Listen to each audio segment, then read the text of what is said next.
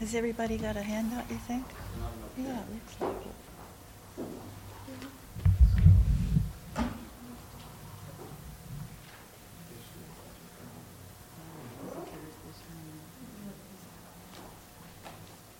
Does everybody have a handout that starts to make a joyful noise?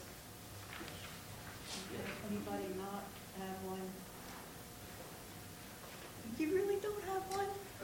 I kept giving you one. Are there any extras? Yes. Oh, no. Thanks. Anybody else? There doesn't seem to be a shortage. This is such a luxury to be in this beautiful place with a trusty hench person who can give things out and wonderful acoustics. And so far, you all are pretty well behaved. I've taught for 50 years, so actually more than 50 years, so the whole thing is luxury for me. I'm Corinda Harris, and in a little while I'm going to find out who you are. There are a couple people here that I really do know, and if I know you, but I'm acting as if I've never seen you before in my entire life, just bump it up to or something, but I am glad to see some familiar faces, and I'm also really happy to see some unfamiliar faces. I see people who I know are poets. I see people who I will soon, they will soon introduce themselves to us as poets or not. It's okay not to have ever written a poem in your life and not to even really like it very much. Sometimes that's refreshing. But at any rate, I think you will make some joyful and also angry, silly, rude, sad, or ugly noise tonight, because it's my feeling that sound is so key and so crucial to poetry. And when people ask, well, how do you tell when something's a poem? The real answer sounds like it came out of a Charles Schulz cartoon. It was Lucy who said somebody tells you said it wrong. The real reason, the way you tell something is a poem is because the author said it was. And that means you can judge it accordingly, too. If you don't think it's a poem, you can sniff at it and say, no, that's not a poem. But it's my theory that the true component that distinguishes poetry from many other activities is that in addition to making sense, it also makes sound. And the sound is almost inevitably part of the sense. So the handouts tonight all have to do with poems that in one way or another incorporate sound as part of their sense. And I do think that's kind of the definition of poem. Now, many of us also write prose, and I would fight to the death to say that I care very much too about the way senses sound in prose. But I think sound is perhaps even more crucial in poetry, and that's what I hope we will be concentrating on tonight. And before that, because I think it's creepy to be with a very small group of people all talking about poetry, but having no idea of who they are. I mean, I'm lucky in that at least I know some names. Let's just get some names here. Okay, even though I know you, Leslie, would you tell people your name? I'm Leslie. That's true. And you are, wait a minute, you told me before, I forgot. That's okay. Ryan. And Sarah. do you have an age or no age? I do have an age. I think there's a seat. There's a seat right here. Okay. And that's Sarah, and you are Johnny. And I asked you this another time. Do you have two N's or one N? Two N-I-E. That's what I thought. Good.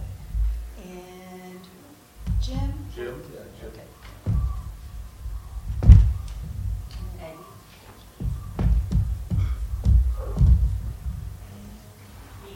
Nina. Nina, you're one of those people that was looking familiar too. Were you here last year by any chance? No, but I have attended some of the meetings. Yeah, I knew you. I know you before. You're Tim, right? And I know you just walked in, but you can tell me your name. I'm Lori. Would that have an IE on it? Yes.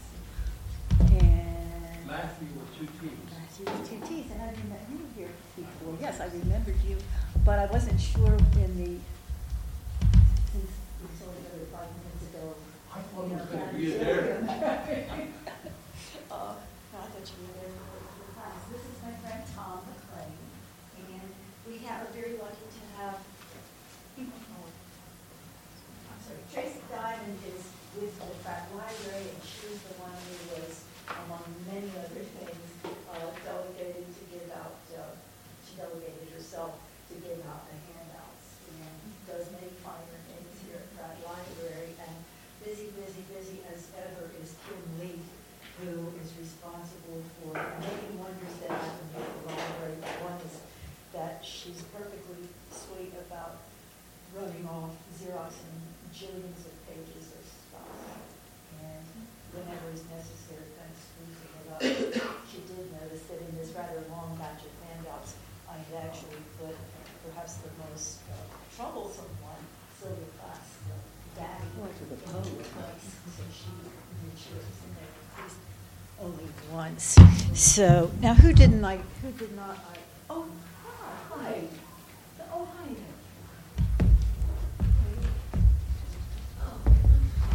And Thomas. I'm so sorry. Oh, Tom. Thomas. Thomas. Okay. I am really so sorry. I was at the wrong angle and. I will make up for that. So anyway, hi, I'm glad you're here. Now, I'm standing right in front of the list with your names on it, so we probably don't need to do other mnemonic devices.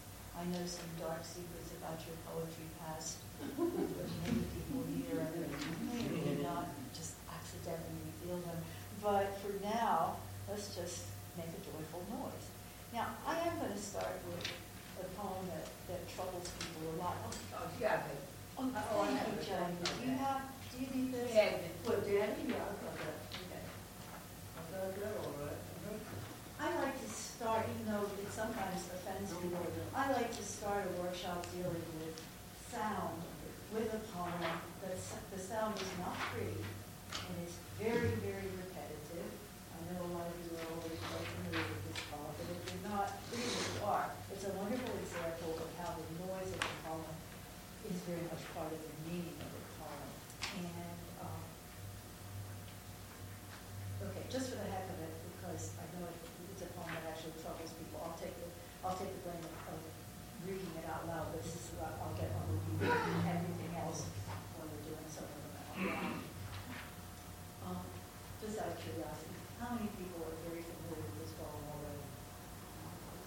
It's been around, it really has. Sylvia Plath claimed that she intended it as comedy. She wrote it for his church show on the BBC, and she was living as Ted Hughes' wife in London, as a teacher in London. And I think the most terrifying thing about the poem is its blood curdling. Dang. You do not do anymore black shoe, which I have lived on a foot for 30 years before, and barely daring to breathe, got you. That even had to kill you. You died before I had time. Marble heavy, bad for God, ghastly statue with one gray toe, big as a disco seal, and a head with a greenish Atlantic, where it pools green over blue, and the water's like beautiful mustard. I used to pray to recover.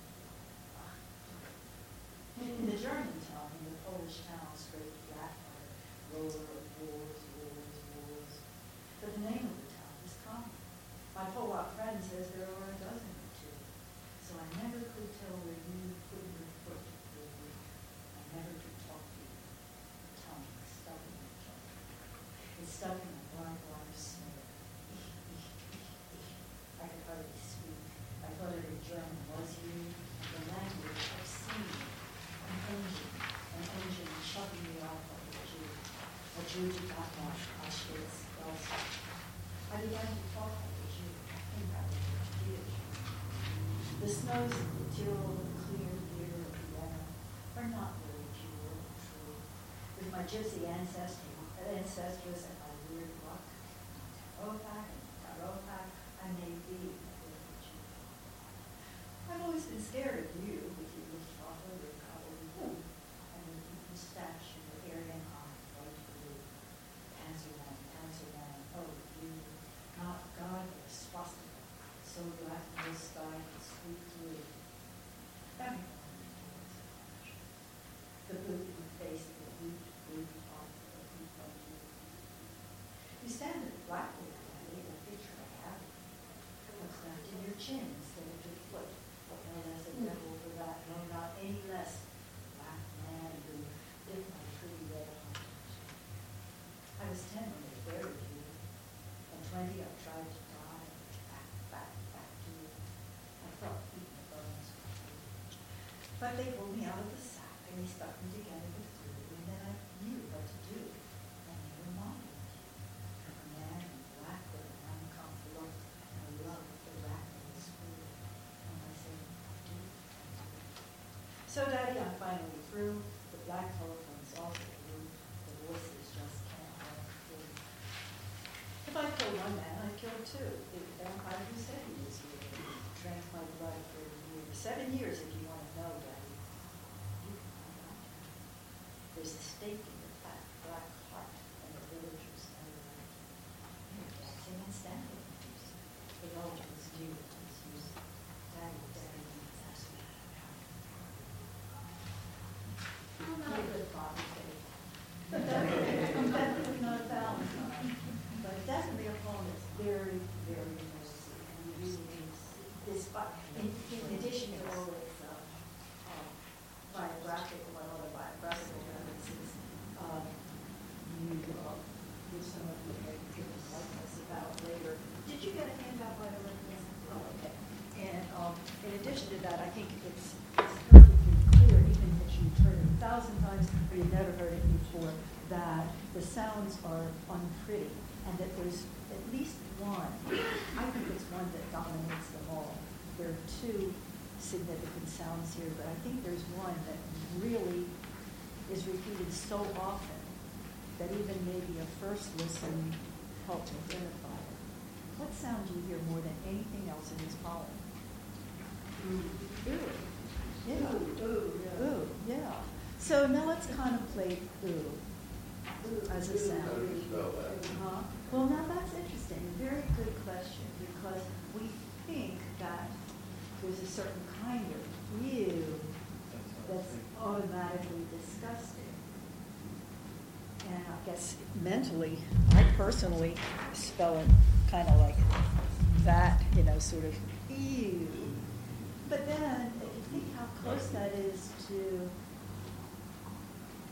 I love you, there's nothing necessarily all that intrinsically awful about you. You is actually pretty nice. Now, when you performatively add body language and emphasis to it, yeah, of course it becomes not you, but you. But then let's think about ooh, because this poem is full of ooh. Also, I guess mentally, how do you spell ooh? Like an ooze or like yeah, like blue? Ooh. Blue? Yeah. Well, let's just do a whole string. Let's be cartoon-like and do just a whole string of oohs here. Oohs. Okay, so we think, oh yeah, well that's automatically a sound of wonder and delight, as in what you say when you look at fireworks. Ooh. But then think of the sound you make if you happen to hear some particularly awful comment by your unfavoritist politician. I mean, that ooh sound performatively, of course, changes radically. And not everybody makes that noise. You also may say yuck, letch, yeah, make other rude noises. But I'm thinking specifically about ooh, because ooh is the sound that's just reeking out of this particular poem. And if you look at it, it's spelled all different ways. It's even spelled Germanically, and that again is a slightly different form. Is there anybody in here who speaks German? I studied it, but I don't speak it very well. What are you looking at? I was looking when she says ach, Jude. Ach. Of course, ach is nice too. isn't Yeah, it? it has a guttural. Yeah, but how about the do, the D? Where Ach, do. Blues, yeah. It's in the third, end of the third stanza, first page. Two is, not the, It just means you. yeah, it's a familiar. Yeah. And then there's that other sound too, which in connection with all the blues contextualizes it, because in a poem, unless you're on YouTube, or unless you're reading in front of a group, or unless you're somehow listening to a recording, the actual sound that the speaker is making is not part of the performance. The performance is really on the page, right? So context is what substitutes for performance in the way sounds work. And I had to convince myself not to do a little sneeze with that on chew. Oh, shoot, yeah. Yeah, and I think when I first read that, she doesn't actually do a big sneeze, but the baby talk word is on chew. Notice how much baby talk is in this poem too. I noticed she got a little laugh with gobbledygook, and which has become a word, but it's made up words for each nonsense.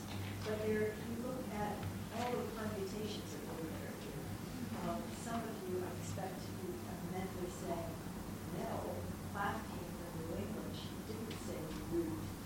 She probably said what. But even so, it's still got a root sound in it. So there's a lot of disgust reading out of this poem. And of course, by context, you know she's not saying, ooh, what a beautiful fireworks. It's the other kind of blue that means rage, means disgust, means pretty much what is also meant by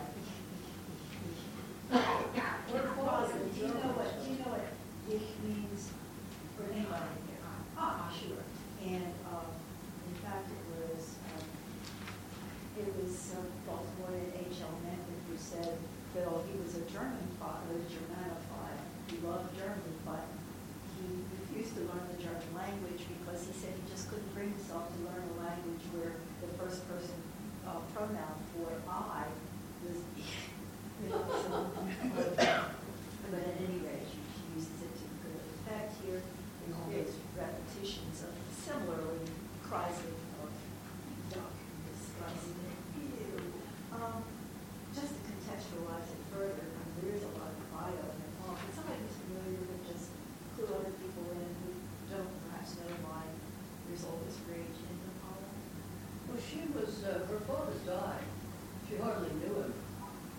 And she was so angry.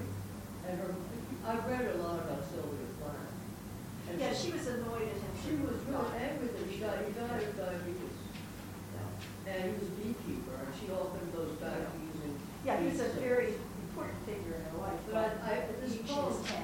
I'm sorry, it really bothers me. Yeah, I Number think one, it's it's so anti-German, and I'm German. And also, I think it's so unfair to her father. Yeah, she was very angry that. Because her father was a good guy. Well, there's one thing about him, though, even though he was a biology professor, he did refuse to get his gangrenous toe, Oh, yeah, well, that's true, yeah. which I think would kind of irritate a person. Well, it's a lot of men. But also psychologically, the idea of intervening you like that makes a lot of people cross. But yeah, this goes to an extreme. But you can also see she works aside of this figure with German references that many people have taken Plath to task for, because in her rage at her Panzer men, do you know what the Panzers were? Yeah, they were the tank people. Yeah, This was in World War II. The tank. Panzer Division. And the military tanks, the Panzer unit, and also the Air Force, The Luftwaffe. the Luftwaffe, which is also in the poem. Where's the But one of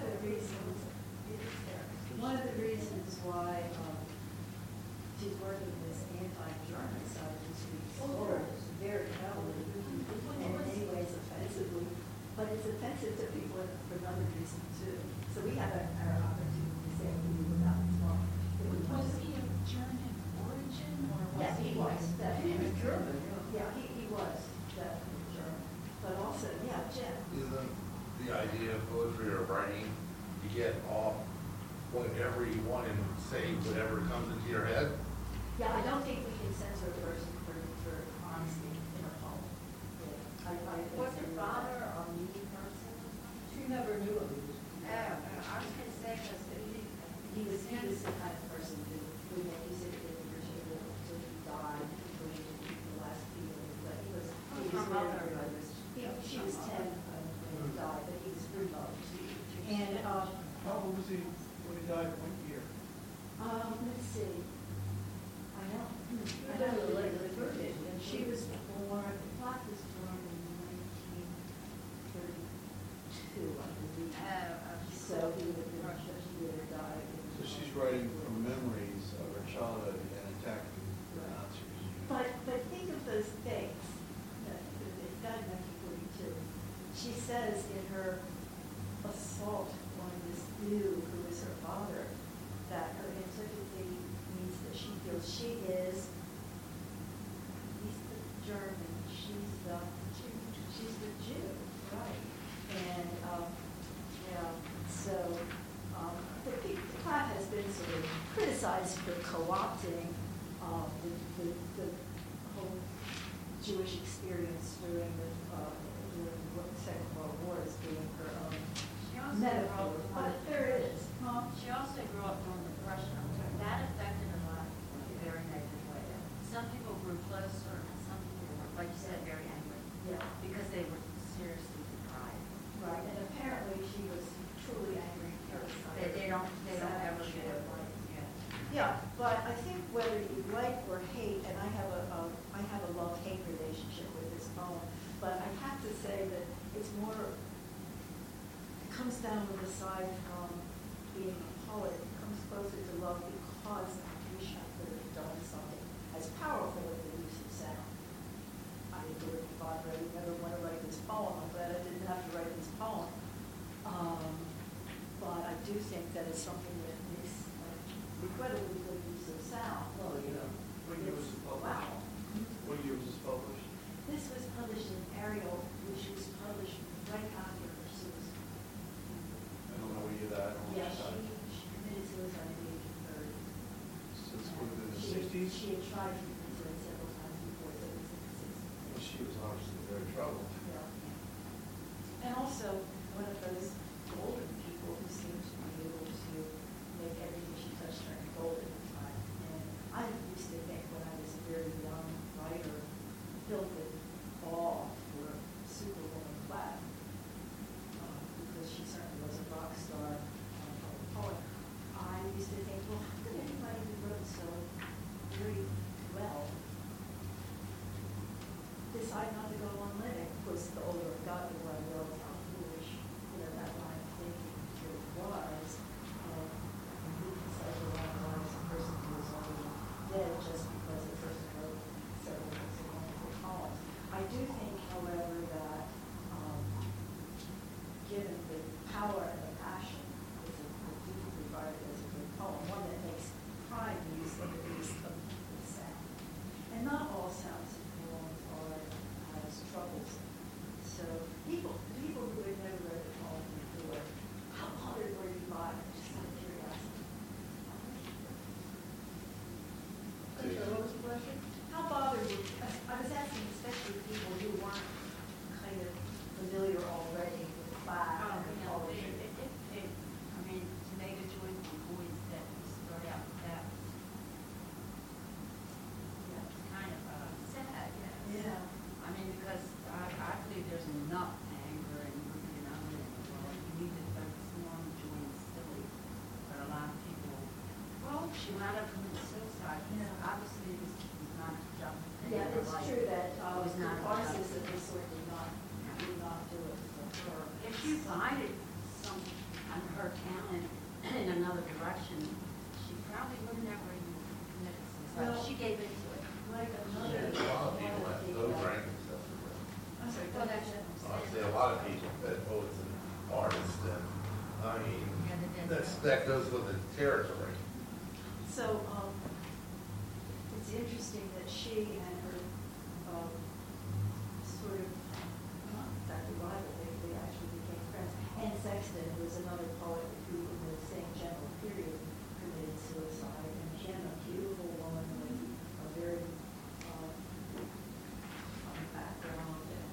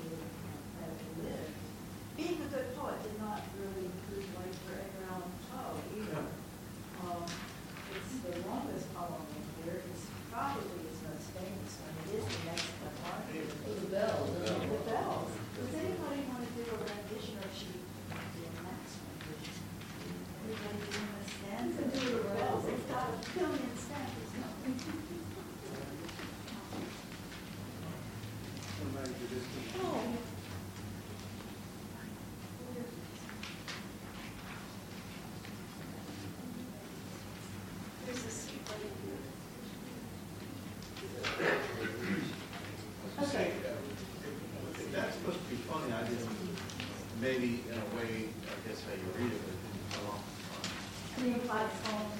Yeah. it's- Yeah, I think she thought lines, Right. she has commented, but I wouldn't presume to say what she thought, but she has commented that she wanted that, how do you say, just to be done in kind of a little Baghdad or. Oh, I can see that, or now that you tall mention it. boys. Yeah, she wanted to use what that was at least satiric and probably, Well, if this was written in the sixties, you couldn't write it to death. There's no freedom of speech today. People would hop all over this.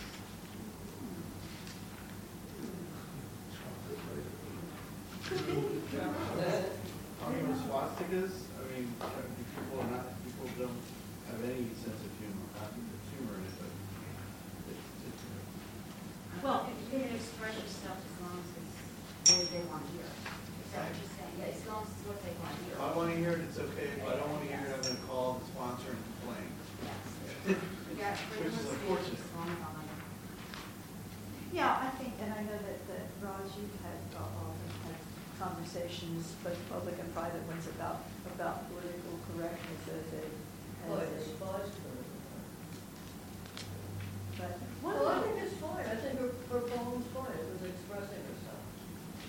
And don't forget, I mean, World War II was a horrible thing, and the revelation of what actually the Germans did must have come as a real shock.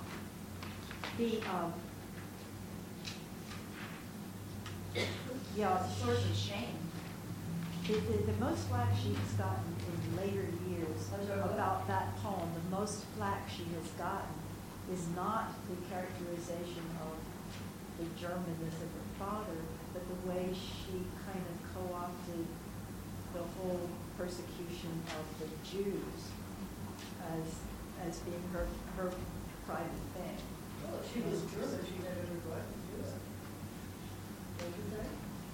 Well, I think probably some people are offended by the fact that she sort of assumed, she kind of co-opted Jewishness as a sign of I her never felt victim. that. That's, I mean, that's a sort Well, of anybody will criticism. go and find something to be, Yeah, play the victim. yeah, that's, I I think think that's, it's a brilliant poem. that is the complaint A that lot I of hear. people didn't make it out of that period, because like I said, it's not just the war, they had the depression going on up front. So Right, and that was, they didn't have the basics like food and clothing, and not just the person here and there, but everybody. And that's really hard, because you can't go to somebody and ask for help, because it was a, yeah, so it was really, it's a wonder the whole country got, the whole world went clinically depressed. and I guess as I said, it always was. Yeah, like I said, a lot of people didn't make it out. Yeah, I know that's what you meant. She commits suicide, she didn't really make it out. That She was also undone by the execution of Rosenberg.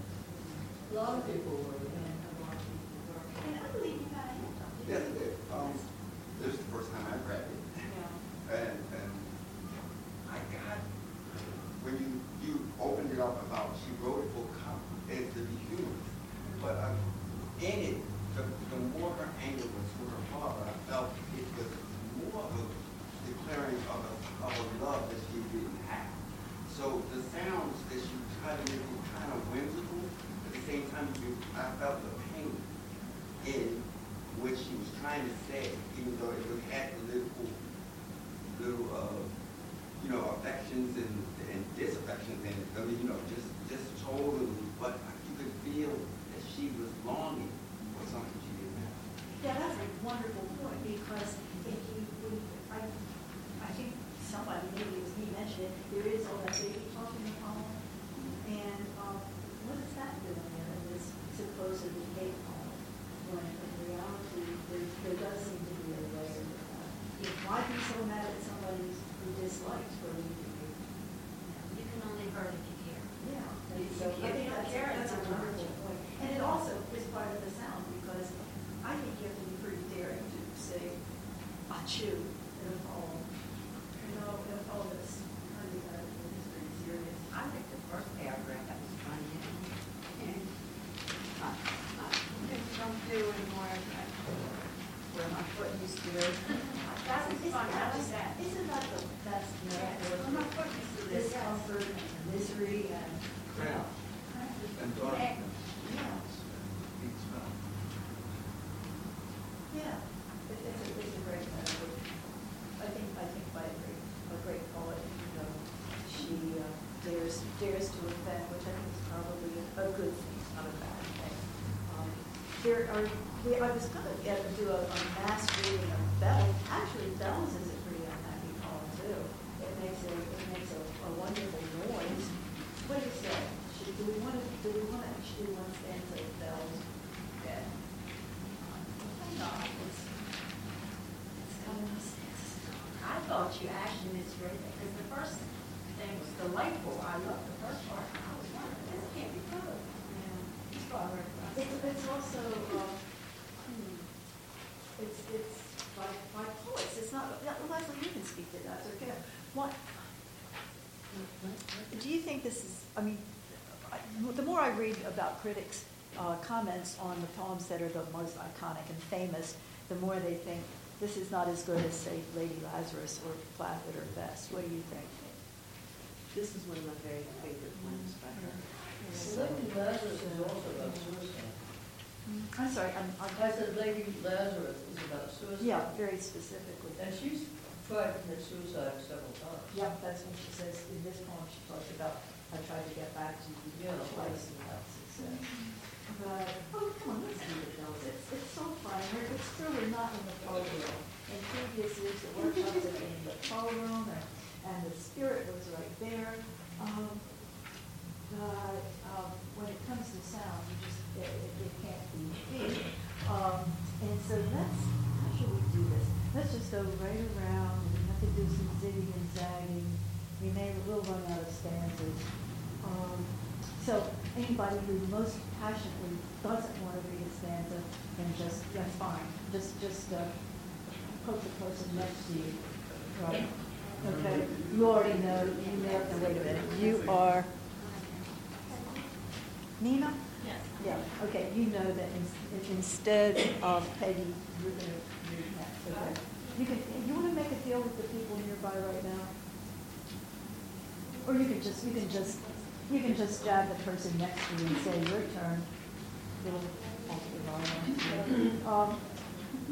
Okay. The Bells by Edgar Allan Poe. Hear the sledges with the bells, silver bells. What a world of merriment their melody foretells. How they tinkle, tinkle, tinkle in the icy air of night, while the stars that oversprinkle all the heavens seem to twinkle with a crystalline delight. Keeping time, and a sort of runic rhyme to the tintinnabulation that so musically wells from the bells, bells, bells, bells, bells, bells, bells, from the jingling and the tinkling of the bells.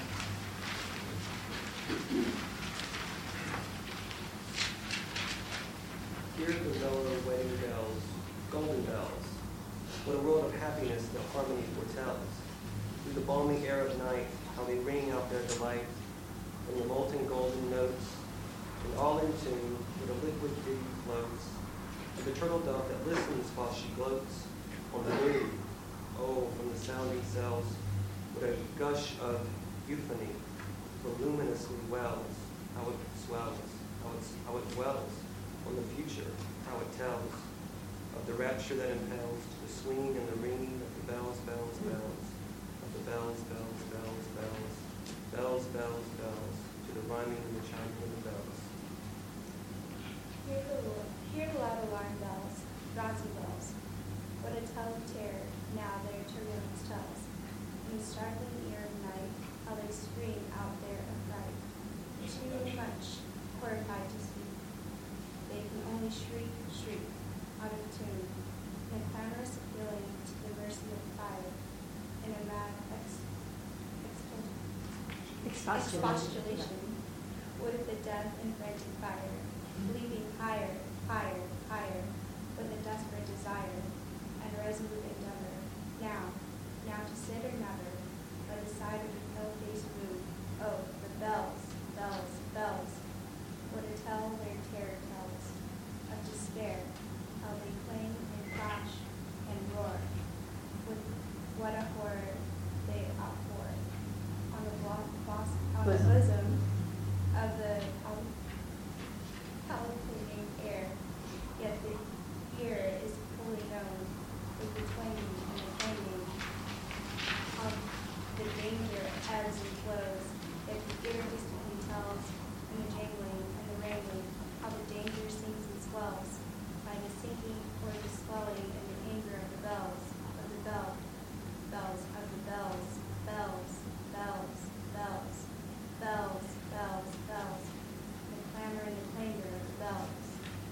Hear the tolling of the bells, iron bells.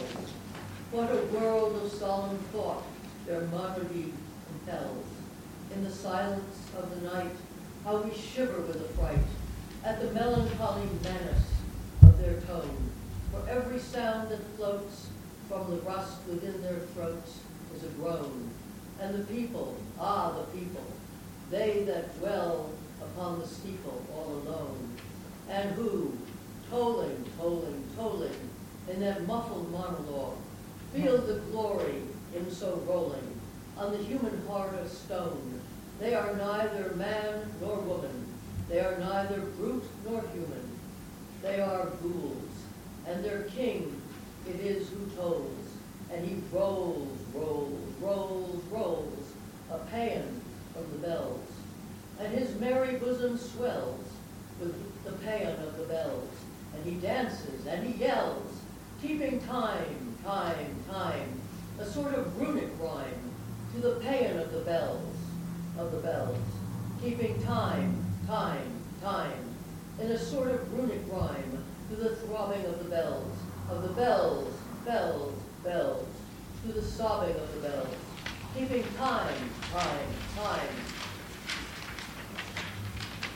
as he knells, knells, knells in a happy runic rhyme to the rolling of the bells, bells, bells, to the tolling of the bells, bells, bells, bells, bells, bells, bells, bells, to the moaning and the groaning of the bells.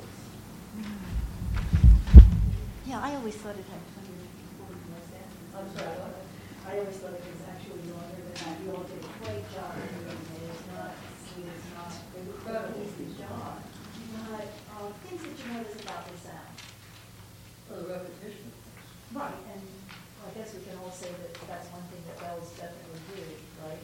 Is first there's one time and then there's another. What else about the bells?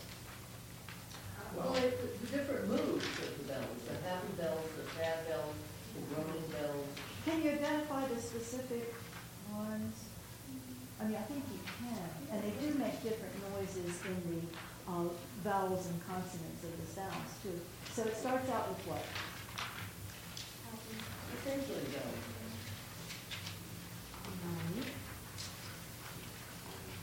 Right, these are little bells, right? I mean, you can't be extremely specific there, but they're little tinkling on the sleigh bells. Right, they're sort of tinkling bells. And you'll notice that the sound that's most often repeated there beside the word bells is, what's the sound? Yeah, short I. Yeah. Oh, I'm sorry. I thought you said I. Oh, well, like that I, like in time and rhyme, like.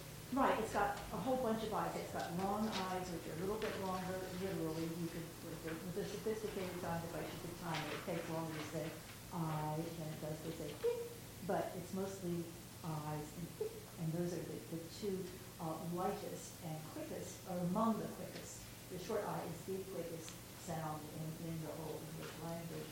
Okay, so we've got these baby bells, and then in the second stanza, of course, it tells us wedding bells. And you'll notice that short I is gone. What's there an extra lot of there? I don't think there's one answer to that question. There's lots of different kinds of sounds, but if you had to pick an alphabet letter that's really low, huh? E. Oh, what words? Foretells. Okay, it's got a lot of things that rhyme with bell, actually. And bell is distinguished by having a B, of course, the bomb, but it's also got L's. And does anybody know or remember from some past course involving linguistics what's the name for the L sound? It's also true of the R sound, huh? Some of you, what?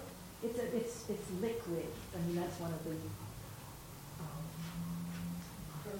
diction words for the sound that the L makes. It's regarded as liquid, and as is the R also. They kind of juicily roll off the tongue. So and even the word golden has of course, it has a meaning to it. So I think when you think of a golden bell, you think of a specific kind of sound, maybe you don't. Do any of you associate a kind of sound with a golden bell? Hmm?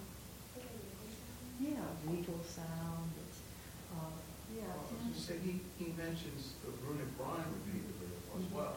Right. So The wires, yeah. when you said different kinds of bells, even though he's mentioning different kinds of bells, he's tying the bells together in time.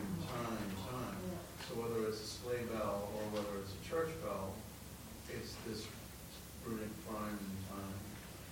Right, and another word that's a favorite of his here that's repeated often, that's a really good point, because from what Poe has said about the poem, he wanted all the bells to start ringing together, so having repetition really is helpful there. And there's another word that he repeats very often, obviously bells, and you mentioned runic rhyme, he repeats those words twice, but did you notice that the moon comes in and out of here a lot? The ooh sound again, but it has the same middle sound as runic, and it has the same sound as runic has in the middle of it. It's got that sound. What came to mind was it, when I was reading, like you said, I like all the moods. He used one simple thing, like a bell, to express just about, it is how you use it. You could make it happy, you can make it sad, but it's just the one thing, how you use it. Right, and the focus He is used this very, very very expressive in the whole, He used that one little thing, a bell, to express all that. What about at the end where it really does kind of darken? Got heavy. It got heavy, didn't it? But notice it starts with something that we're all familiar with. It leads us to ghouls. And does everybody know what a ghoul is? The dead person, somebody who likes dead flesh or something. Well, it's come to me that it really just started out meaning ghosts. But, it's broader than meaning to someone who enjoys preying on flesh. And in fact, I remember, who was that? Most insane rock stars who they say now it was an accident that he bit the head of the person on the stage. What was he? He thought it was a rubber bat. Right, he thought it was a rubber bat, yeah, and it was a rubber bat, so he was actually accused of being ghoulish. But it starts out with something that's rooted in our experience, because, I don't know, I think to a lot of us ghouls, just, we're kind of used to them. I mean, the television's become zombified, and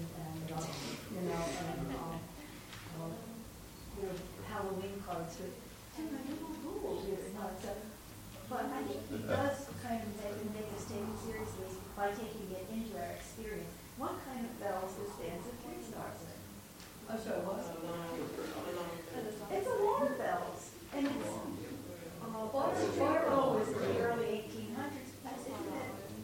Look at what is it fire and then granite Yeah, so I fire? was just thinking it has to be like a fire as an emergency. Yeah, it's a fire truck. Yeah. Remember, fire trucks were not motorized, and they did clang bells. You see them in parades, the ones that clang bells, but at least they're not drawn by horses. But his would have been drawn by horses with a clanging actual bell for a fire they out for. It was another complicated year. I think that the complicated year has been clanging around us many times, and usually when police were in the phone room, there's always an ambulance that goes by, and we just have to stop.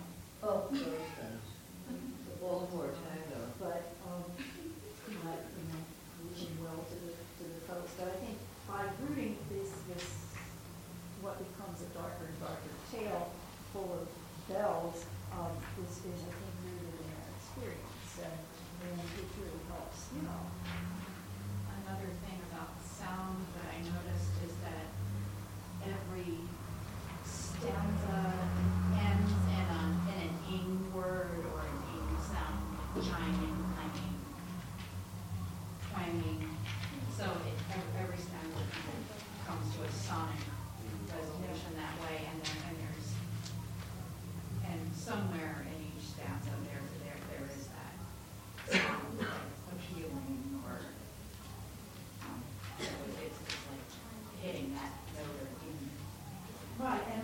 you know, it does mention that too, that when she said sonic resolution is sort of required by the logical ordinance. And sonic resolution is the perfect word there. And yes, Well, what I really like about it is that what it did, especially hearing other people did, is to make people make a sound that couldn't help but sound like a bell. Because they had to repeat the word. It sounded like a ring of a bell no matter which person said it. It just morphed into different. that's the magic of more than one person reading it. You just can't not sound pretty much like a bell when you're reading it. That's wonderful. Yeah, I mean, it's just, we're gonna do it. It's gonna make you do it with the words themselves, yeah. Well, I will be honest, this is actually the first time I've ever heard this poem. Really? Yes, but like some of the things that I've noticed, like he kind of tells you which way to get darker, because it's silver bells, golden bells, bronze bells, iron bells. So if you think about the elements and how dark they get, and then kind of to go off of what Lori was saying with the in sound, like the types of sounds that he associates with each bell just gets darker as it goes. Yeah. Like a tinkle is like higher pitched than like a chiming that's like higher pitched than the clanging, which is higher pitched. But you know, just like it tells you. But also, I mean, well, your point is perfectly taken about the movement from silver to iron. Right. And but just think about the words. We're so lucky. I mean, English is such a mess in so many ways, but in some ways it's just terrific because silver has that short irony. It tinkles a little bit. You know, you just can't not kind of do that with the word bronze, with the N's and the O, and you know, so we're just fortunate that some of our words really are onomatopoeic, which it's just lucky. And many of our words really are. I mean, words that are legitimate words, not ooh, ah, and pow and zap, but slap and crack. And of course, he makes full use of that richness here. Yeah, and you're right. He does sort of teach you where it's going as soon as you move from silver to the gold, and all of a sudden, sort of a catalog of terrific metals and beyond. What I'd like to do is, I do seem to have been sort of, I don't know, going for darkness. But because Valentine's Day is approaching, this also gives me a segue to point out that if you're going to be here next week, not only are we going to write Valentine's to ourselves, the ones we didn't get, but we are inviting anybody who wants to bring in a favorite love poem, a love poem of any kind. A love poem. Yeah, That's our next any one. old love poem. You don't have to do this because this is not about assignments, but since it seems kind of appropriate, we're just past the commercial amazement that is Valentine's Day, which nevertheless can bring things in the mail sometimes, or make us looking for mail thinking, where is mine? But if anybody feels like bringing in a favorite love poem, and you don't even have to be willing to read it out loud. Somebody will read it for you if you want to have us do that. I hope you'll do it, read it aloud yourself, but don't let that possibility scare you from actually bringing in the poem. People laugh at me when I say this, and it's on page 11. This is one of my favorite love poems of all time. And it's partly because I love the sounds, and I think Theodore Rector is a genius with sounds. And I love it, I love it. So you put it in. It's my love that in the top. Oh, no, any old ride. Oh, okay. By the way, a couple of people I didn't get their names, so let me do that right now. Is there an eraser? Oh, well. I don't want the musical use as a name. And you are Lisa. My daughter's name's Lisa. And let's see, there was, yes, there you are. Rose. And Mia. Mia, are you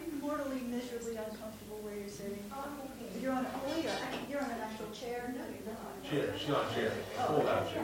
It looked like you were about to go on the barely existent edge of the thing. Okay, good. Okay, so welcome Lisa, Rose, and Mia. And Lisa. Lisa, hi.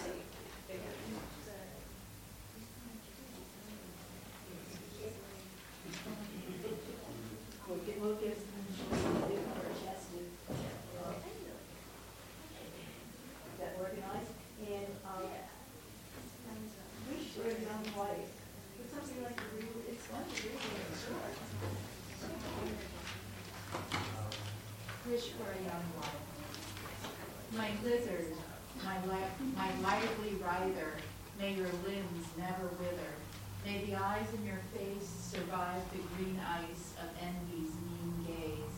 May you live out your life without hate, without grief. May your hair ever blaze in the sun, when I am undone, when I am no one. Are you familiar with that poem before, or looking at the record at all? I don't know. I've already blabbed out what I wanted because I like the sound it makes and I like what it says. Any know other his name. responses? I've already blurted mine. I can't help it. You can tell me later. That's, age student. What's interesting about, look at the justification, is right justified, which is highly unusual. Yeah, and he did it like that. I used to tell students at Towson University that a funny typeface and weirdly justifying the poem puts it in sort of the don't go there category. But I think if you think it works, I like it too. I was a pedantic fool to tell people. Most stuff is right justified. And also one pleasant imagery with lizard and green envy. The green ice. Yeah. Yeah, I've had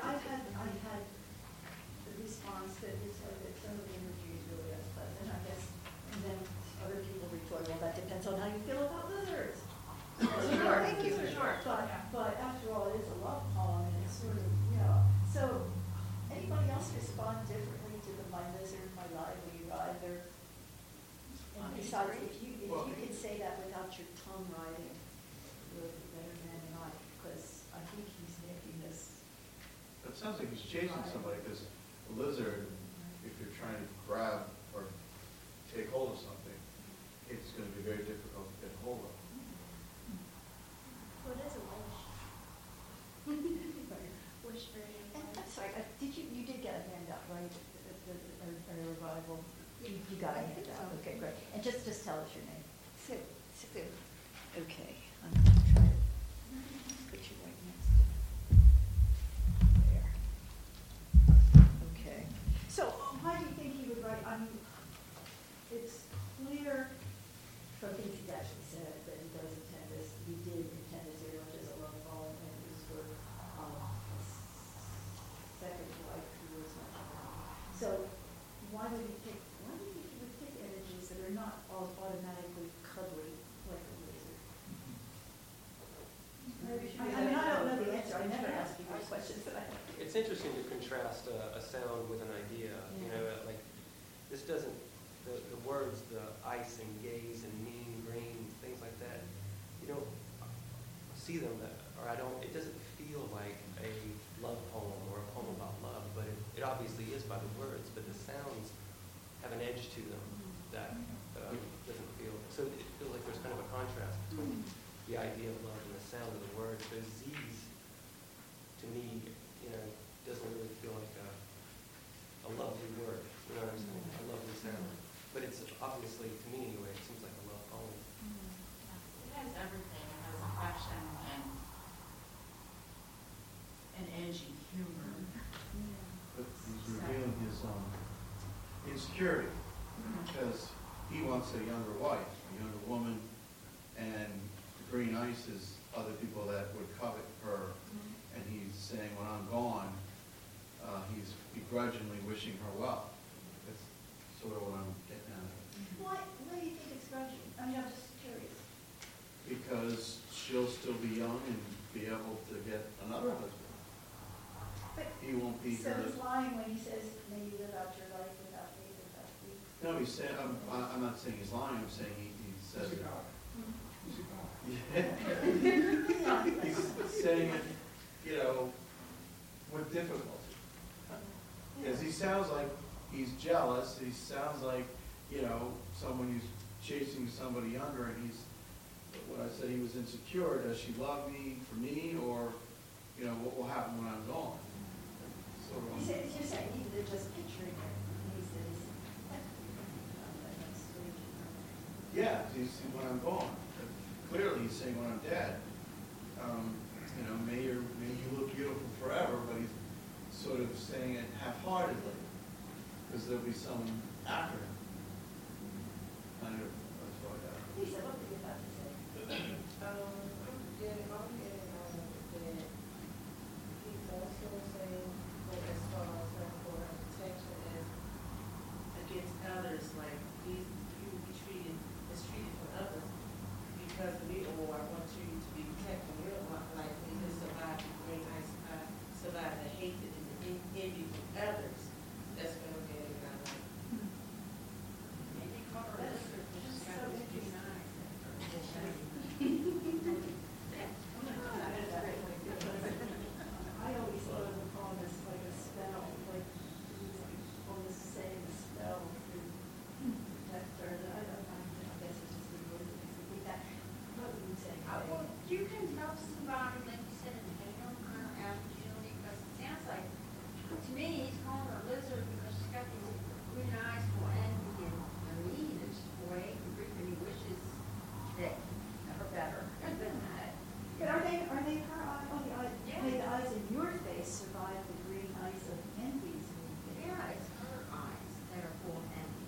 I don't, I That's don't know, not I say that. I thought Survive other green eyes people and were, envy is your game. you know, coveting her. That's why I'm saying, maybe he's calling her a lizard because she is full of envy, okay? And he wishes her to live a life without hate, as if she already has it, and he wishes her life without it. Right, You but, understand? okay, It I depends on okay, how I you can see. see. Yeah, it depends on if you, because you can still love someone and not like some of the things about him. And apparently he doesn't like her being envious and things like that. That's why he calls her a little lizard. You understand what I mean? Now you can have like, you can love someone, say like if it was in the other shoe on the list. A man can be lovable and kind of possessive, but he may not like the astringent part of it, but he's kind of cute. Do you understand what I'm saying? So he may call her a little lizard when she gets jealous or something. You know what I'm saying? But it depends on the extreme you see it as. Because envy can be flattering. Okay, if you envy or something, you understand? Yeah, envy, certainly. Yeah, yes. It depends on how he takes it. And obviously, like somebody likes somebody, oh, you're cute when you're mad. Okay, do you understand that one? Okay, it depends on if you're the one that's mad, right? It depends on how he's seeing her. That's certainly an idea. Oh, no, well, when I read it, I thought the writer was doing a geographical symbol of, like a lizard, if you're close to the equator, a lizard is immortal kind of. They kind of bask in the sun, they don't wither, they don't seem emotional, they don't have emotion, they kind of just sit there. So they kind of envious if you're around that area. We have to drink water. A lizard makes you envious because they can stand the temperatures and just sit and run through driveways in the desert. And I think he's kind of the symbolism of her in that way. And there's another thing that I think some of the guys would also mention is not only is the lizard something that in many cultures is regarded as beautiful. I mean, in Mexican art, there are lizards just all over the place, as there are in actual Mexico. So we have lizards as something that are also very potent because they're human and stuff. But also, folks, my lively rider. It was moved very quickly and very sensuously, and every single bone in their body moves imperceptibly. Well,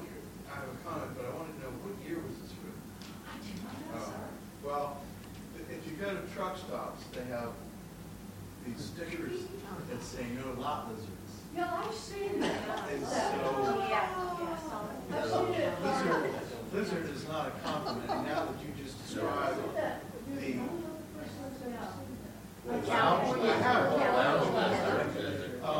well, lizard is a lounge lizard. A woman at a truck stop is a prostitute. Right. And then there's lounge We're lizards, allowed right? to. Oh, no. Yeah, lounge lizard. Oh, I never thought of that. I saw So, California. so if you're describing this lizard, then this is exactly what he's saying. He's in love with this younger woman, but he's jealous of this younger woman. He's insecure of this younger woman, and if he marries her, then that's why he's begrudgingly saying, well, I hope your beauty stays after I'm gone. But he's not happy about it. Yes, okay, you're convincing me.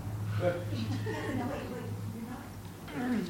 Mia, Yes, I am not a writer, I'm not from this field, but I think just like the word lizard, the lizard walks around every corners, they have a good grip.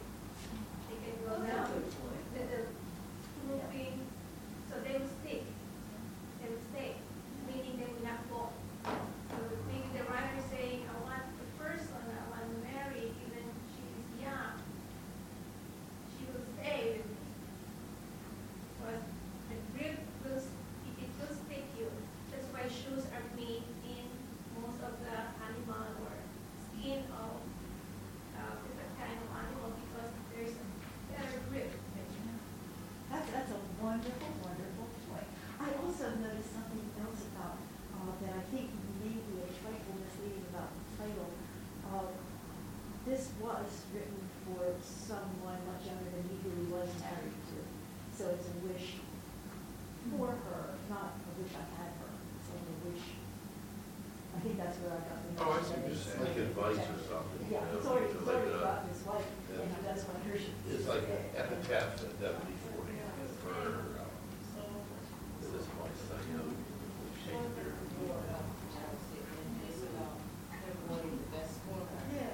Yeah, I always thought it was a very carefully constructed word, runic, and the word runic from the background of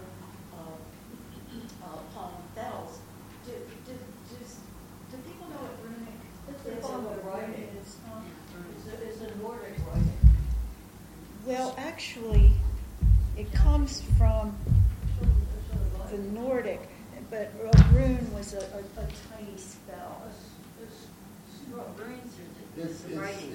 writing, it's original writing. Yeah. Like, in other words, it's like sunset things, in other words, they're writings that are done, in which have direct things to their iconography, which alphabets eventually come out. Right. Yeah, that's what. But initially, they were tiny carbon spells, and so I always thought this is kind of like a rune to protect this young wife. But I also see the point you're making. What's great about the point you're making is that based on the words of the poem, you haven't like invented the poem you wanted it to be. It's a poem that's based on the words, and I actually do get that way too, because it never occurred to me, truthfully, that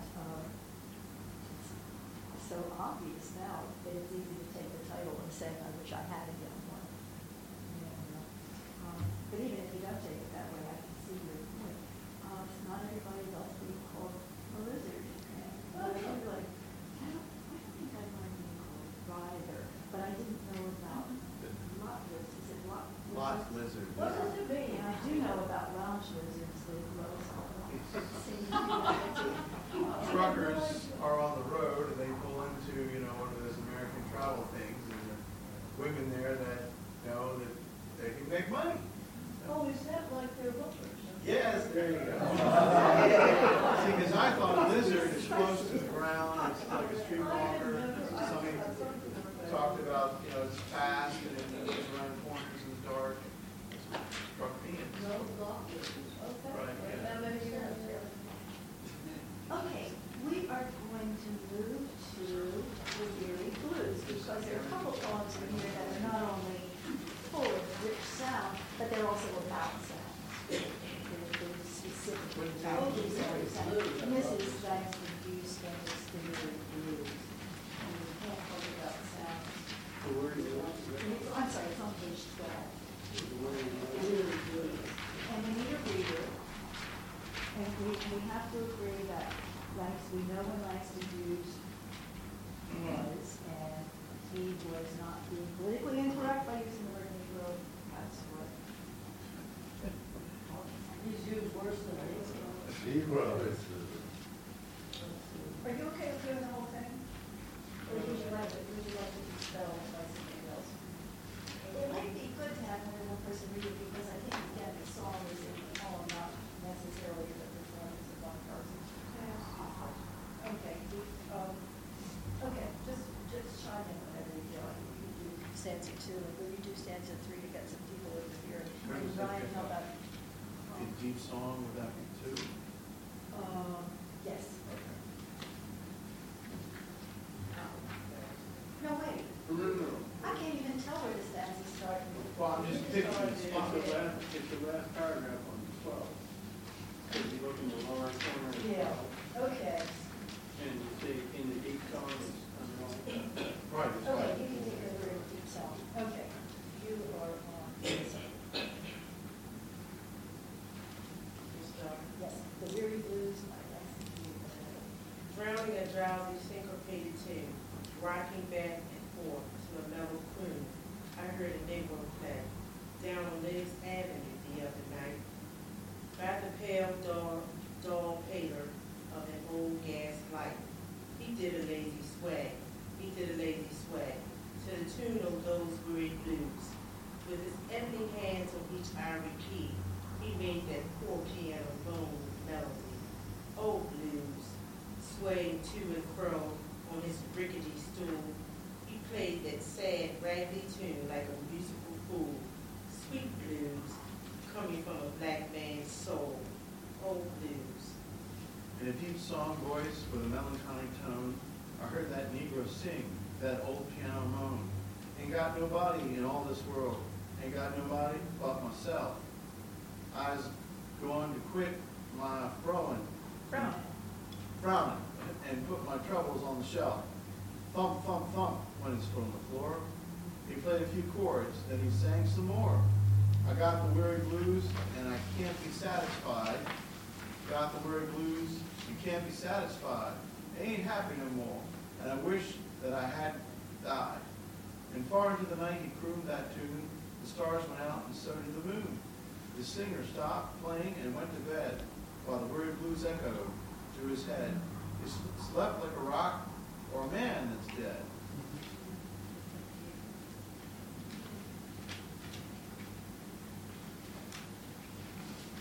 Responses.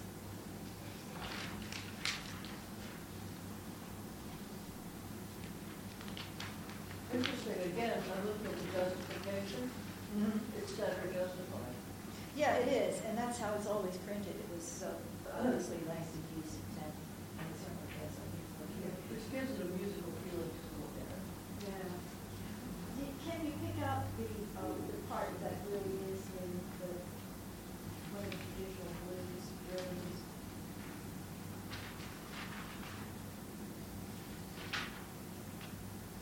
That's what I would call a third tone. Okay, just read it to us again, Leslie. Well, actually,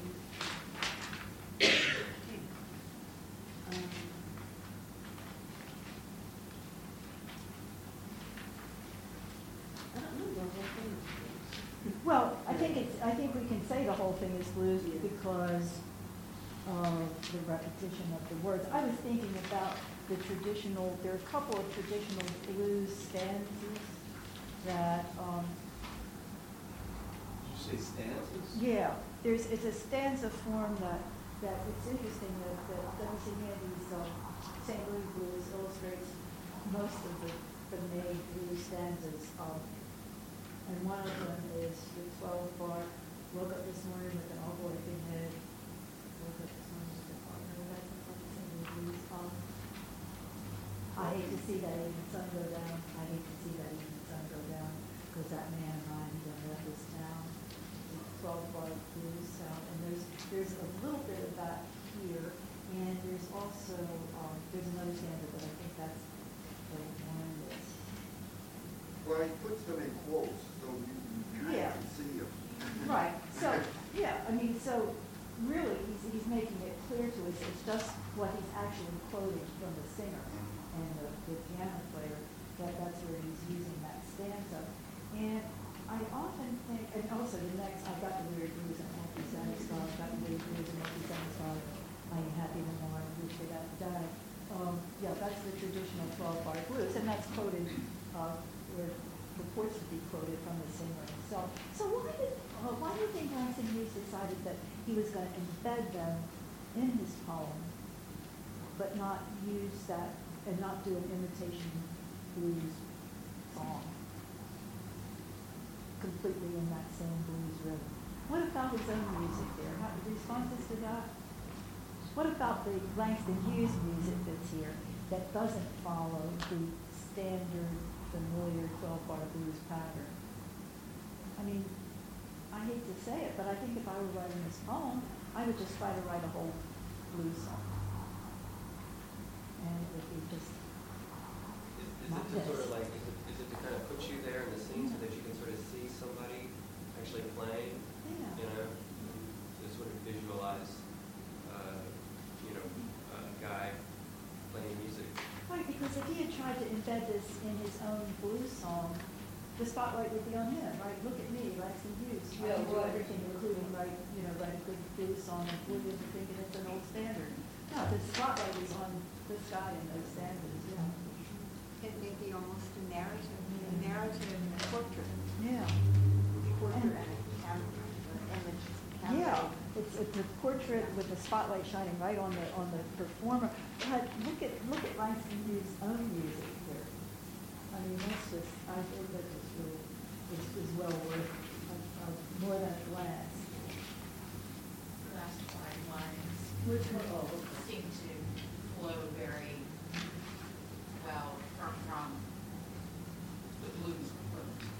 Oh, June, 12 and 13.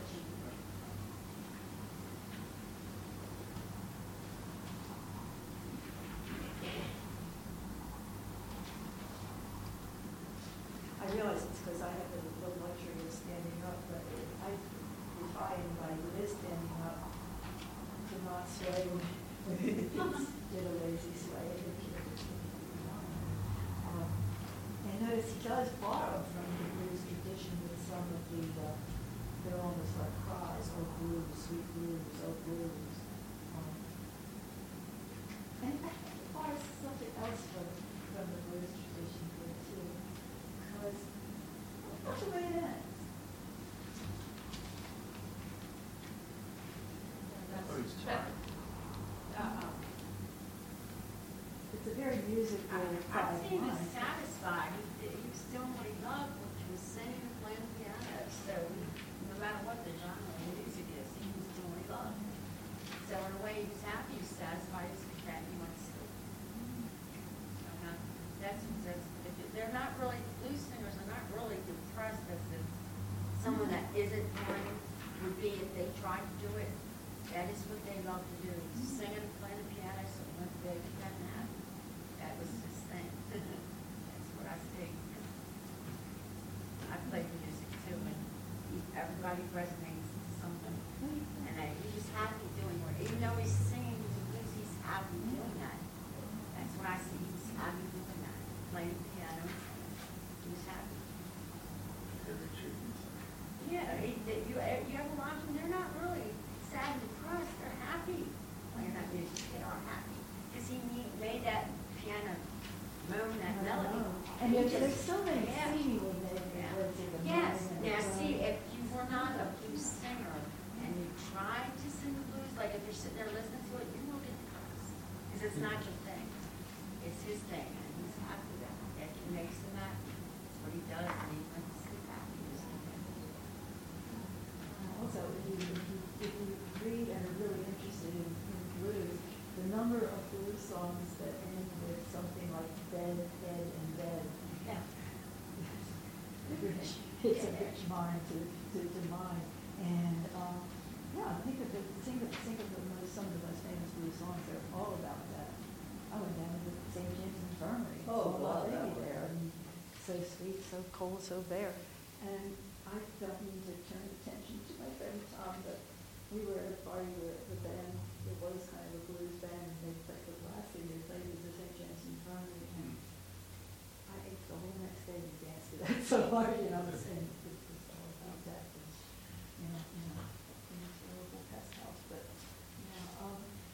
yeah, I think it's got an unflinching look at blues here, and I think we would not believe this song for a minute if it didn't end on a note that's, yeah. I was going to say, John Lennon wrote your blues with the Beatles, and it's interesting, as you say, that this writer, because Lennon was making fun of the blues, and one of the things about the blues, he talks about Bob Dylan's Mr. Jones. I feel so suicidal, I even hate my rock and roll, which supposedly Dylan's Mr. Jones is about Brian Jones. And when John Lennon sang that at the Rolling Stones Rock and Roll Circus, Brian Jones was there. And I can see that the humor in this reflects how Lennon wrote that song. So I would have caught that without having seen this. Interesting. Yeah, but you don't think he's ridiculing, I mean, No, he's but- not that, yeah. But Lennon was making, so all these blues rock bands were doing all these heavy songs. You know, McCartney wrote Why Don't We Do It in the Road? That was the only lyric to make fun of the other sing bands. But he says here, he slept like a rock or a man that's dead, but it's weary blues, even though he's enjoying what he's doing. This is the thing about blues, to really play the blues, you have to have lived it. You can't just go to Berkeley and learn to play the guitar, which some people do. But you look at somebody like Eric Clapton, he can do that, but it says here, he slept like a rock or a man that's dead. So the blues do wear you down because typically you don't have a 9-to-5 job, you may be taking substances and things of that nature or alcoholism. So that's what I was seeing at that last line. The blues have a toll. Yeah, if a poem about somebody singing the weary blues ended on a perky little tinkly noise, it wouldn't work for us very well, would it? Yeah. No, it couldn't happen. For me, even though it ends on dead and dead echoes died in the quote, in the song quote above it, but I just take it as, I mean, from the title, weary, just being dead tired. It's not a negative thing. It's like he can sleep at night. He's done his played work. out like they. Yeah, and then you said you express yourself. You seem to, like I said, though, you can't unless you are a blues singer. If you're listening to it, it may get you depressed. You understand what I mean? That was his thing. He seemed to really enjoy it. To me, that's how I saw it. Because now, if you're attempting to, like you said, it seems it's something that went around and people were trying to do that. Okay, this man does not seem like he's trying to do that, or trying to put anything out there. He was really doing what he liked to do. And it was sad to watch. Because you really don't sleep well really on that, and it seems like he's just what he's doing. Because that was real for him. He wasn't pretending, wasn't trying to do some time. He was succeeding. Yeah. He's tired of blues a little bit, but that's flat out. And that's what he does. That's the thing he does. And Tom, you were about to say something. I write music too. The whole poem comes off as a song. I mean, I won't try to sing it, but it seems like I could if I wasn't y'all was here. I could sing this, because it's really written. In song structure, the vowels, and he's doing the right, all these things that you do in a song that makes it easy to capture a melody. Yeah, you can feel it. You can feel it. Yeah. Oh, I don't know whether this has been put to music. Does anybody else know? It seems like it just begs. Maybe it's your job to. I always put poems to music or whatever. Yes. interesting because it does state that it's coming from a black man's soul. So, like, when you think of, like, blues, you also think of soul and the essence of a person, who they are, and what they perform is what they feel. And do you feel that he sort of makes us feel it too? In a way, yeah. There's something very heavy about just the sounds of the way it ends. The bed and the head and the dead. And they're very final sounds. And I don't mean in a negative way. They're just played out. They're It's like the closing of the song. yeah. You resolve. Like you resolve by going to bed. I see it as, I don't see him as happy. I think that he is weary, and because far into the night he crooned that tune. I think that he's the song says, I ain't happy no more. And I think the crooning could be literal or it could be figurative in the sense that he is living out this unhappiness. And I see his sleep not really as drifting off peacefully to sleep, but more he slept like a rock. It's kind of like he just passed out from exhaustion.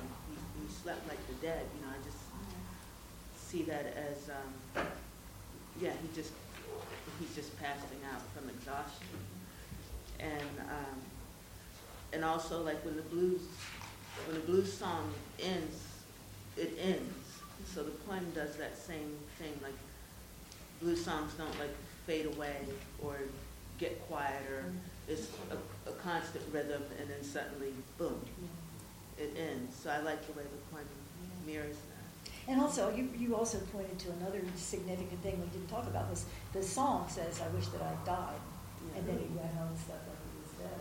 And, you know, so they get done to the singer of the song.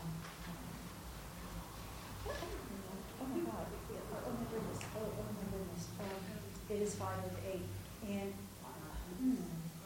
there's so much more to say and do. Speaking of weary blues and sleeping like a rock, the employees here are supposed to leave at 8. And it makes them so sad when we're not ready to leave at 8, and it's 5 up 8. I thought it was like 5 after 7. I'm so sorry. I hope you enjoyed these handouts, and I apologize. There are two columns by me in here, and they're there for only one reason, because I don't like using my own stuff in a workshop, especially when I'm surrounded by poets. But the reason they're there is because both of them are written in the same rhythm as The Night Before Christmas, and one is sort of a sexy poem, and the other is sort of a sexy poem too. And they're both kind of, one's fun and one's kind of serious. But I wanted to experiment and see if I could use what almost seems like a trivial rhythm. I mean, you all would know that's what I did with Christmas. But I was trying to write a poem that wasn't childish at all in a rhythm like that. So it's just there as an experiment, so I apologize for that. What book was he in? I don't remember. I think both of them were in the Night Character. I can't remember. On your way out, you will notice that I brought in some books by my little publishing company, Brickhouse Books. Please feel free to take them. They're a really mixed bag. And then there's 2 books there. One is edited by Kezia Thompson, who some of you may know, and I am part of it. And then one I grabbed by accident is a book of short stories by me, and I apologize for that, but there it is. It is in my bag. So if anybody, I don't want to take any books home. Hear me. Do not make me take any books home. Take them all if you want to, and you feel sorry for me. So anyway, you've been a wonderful group, and I hope there will be some recidivists. I hope I can see many, or if not all of you again. Next week. Thank you for being here. Thank you. Thank you, everyone. Please take a few minutes before you leave to fill out an evaluation that helps us plan future programs. No, they're right over there. I'm sorry, they're there. So please help I'm yourself. still working on the poetry archive. Yeah. I will.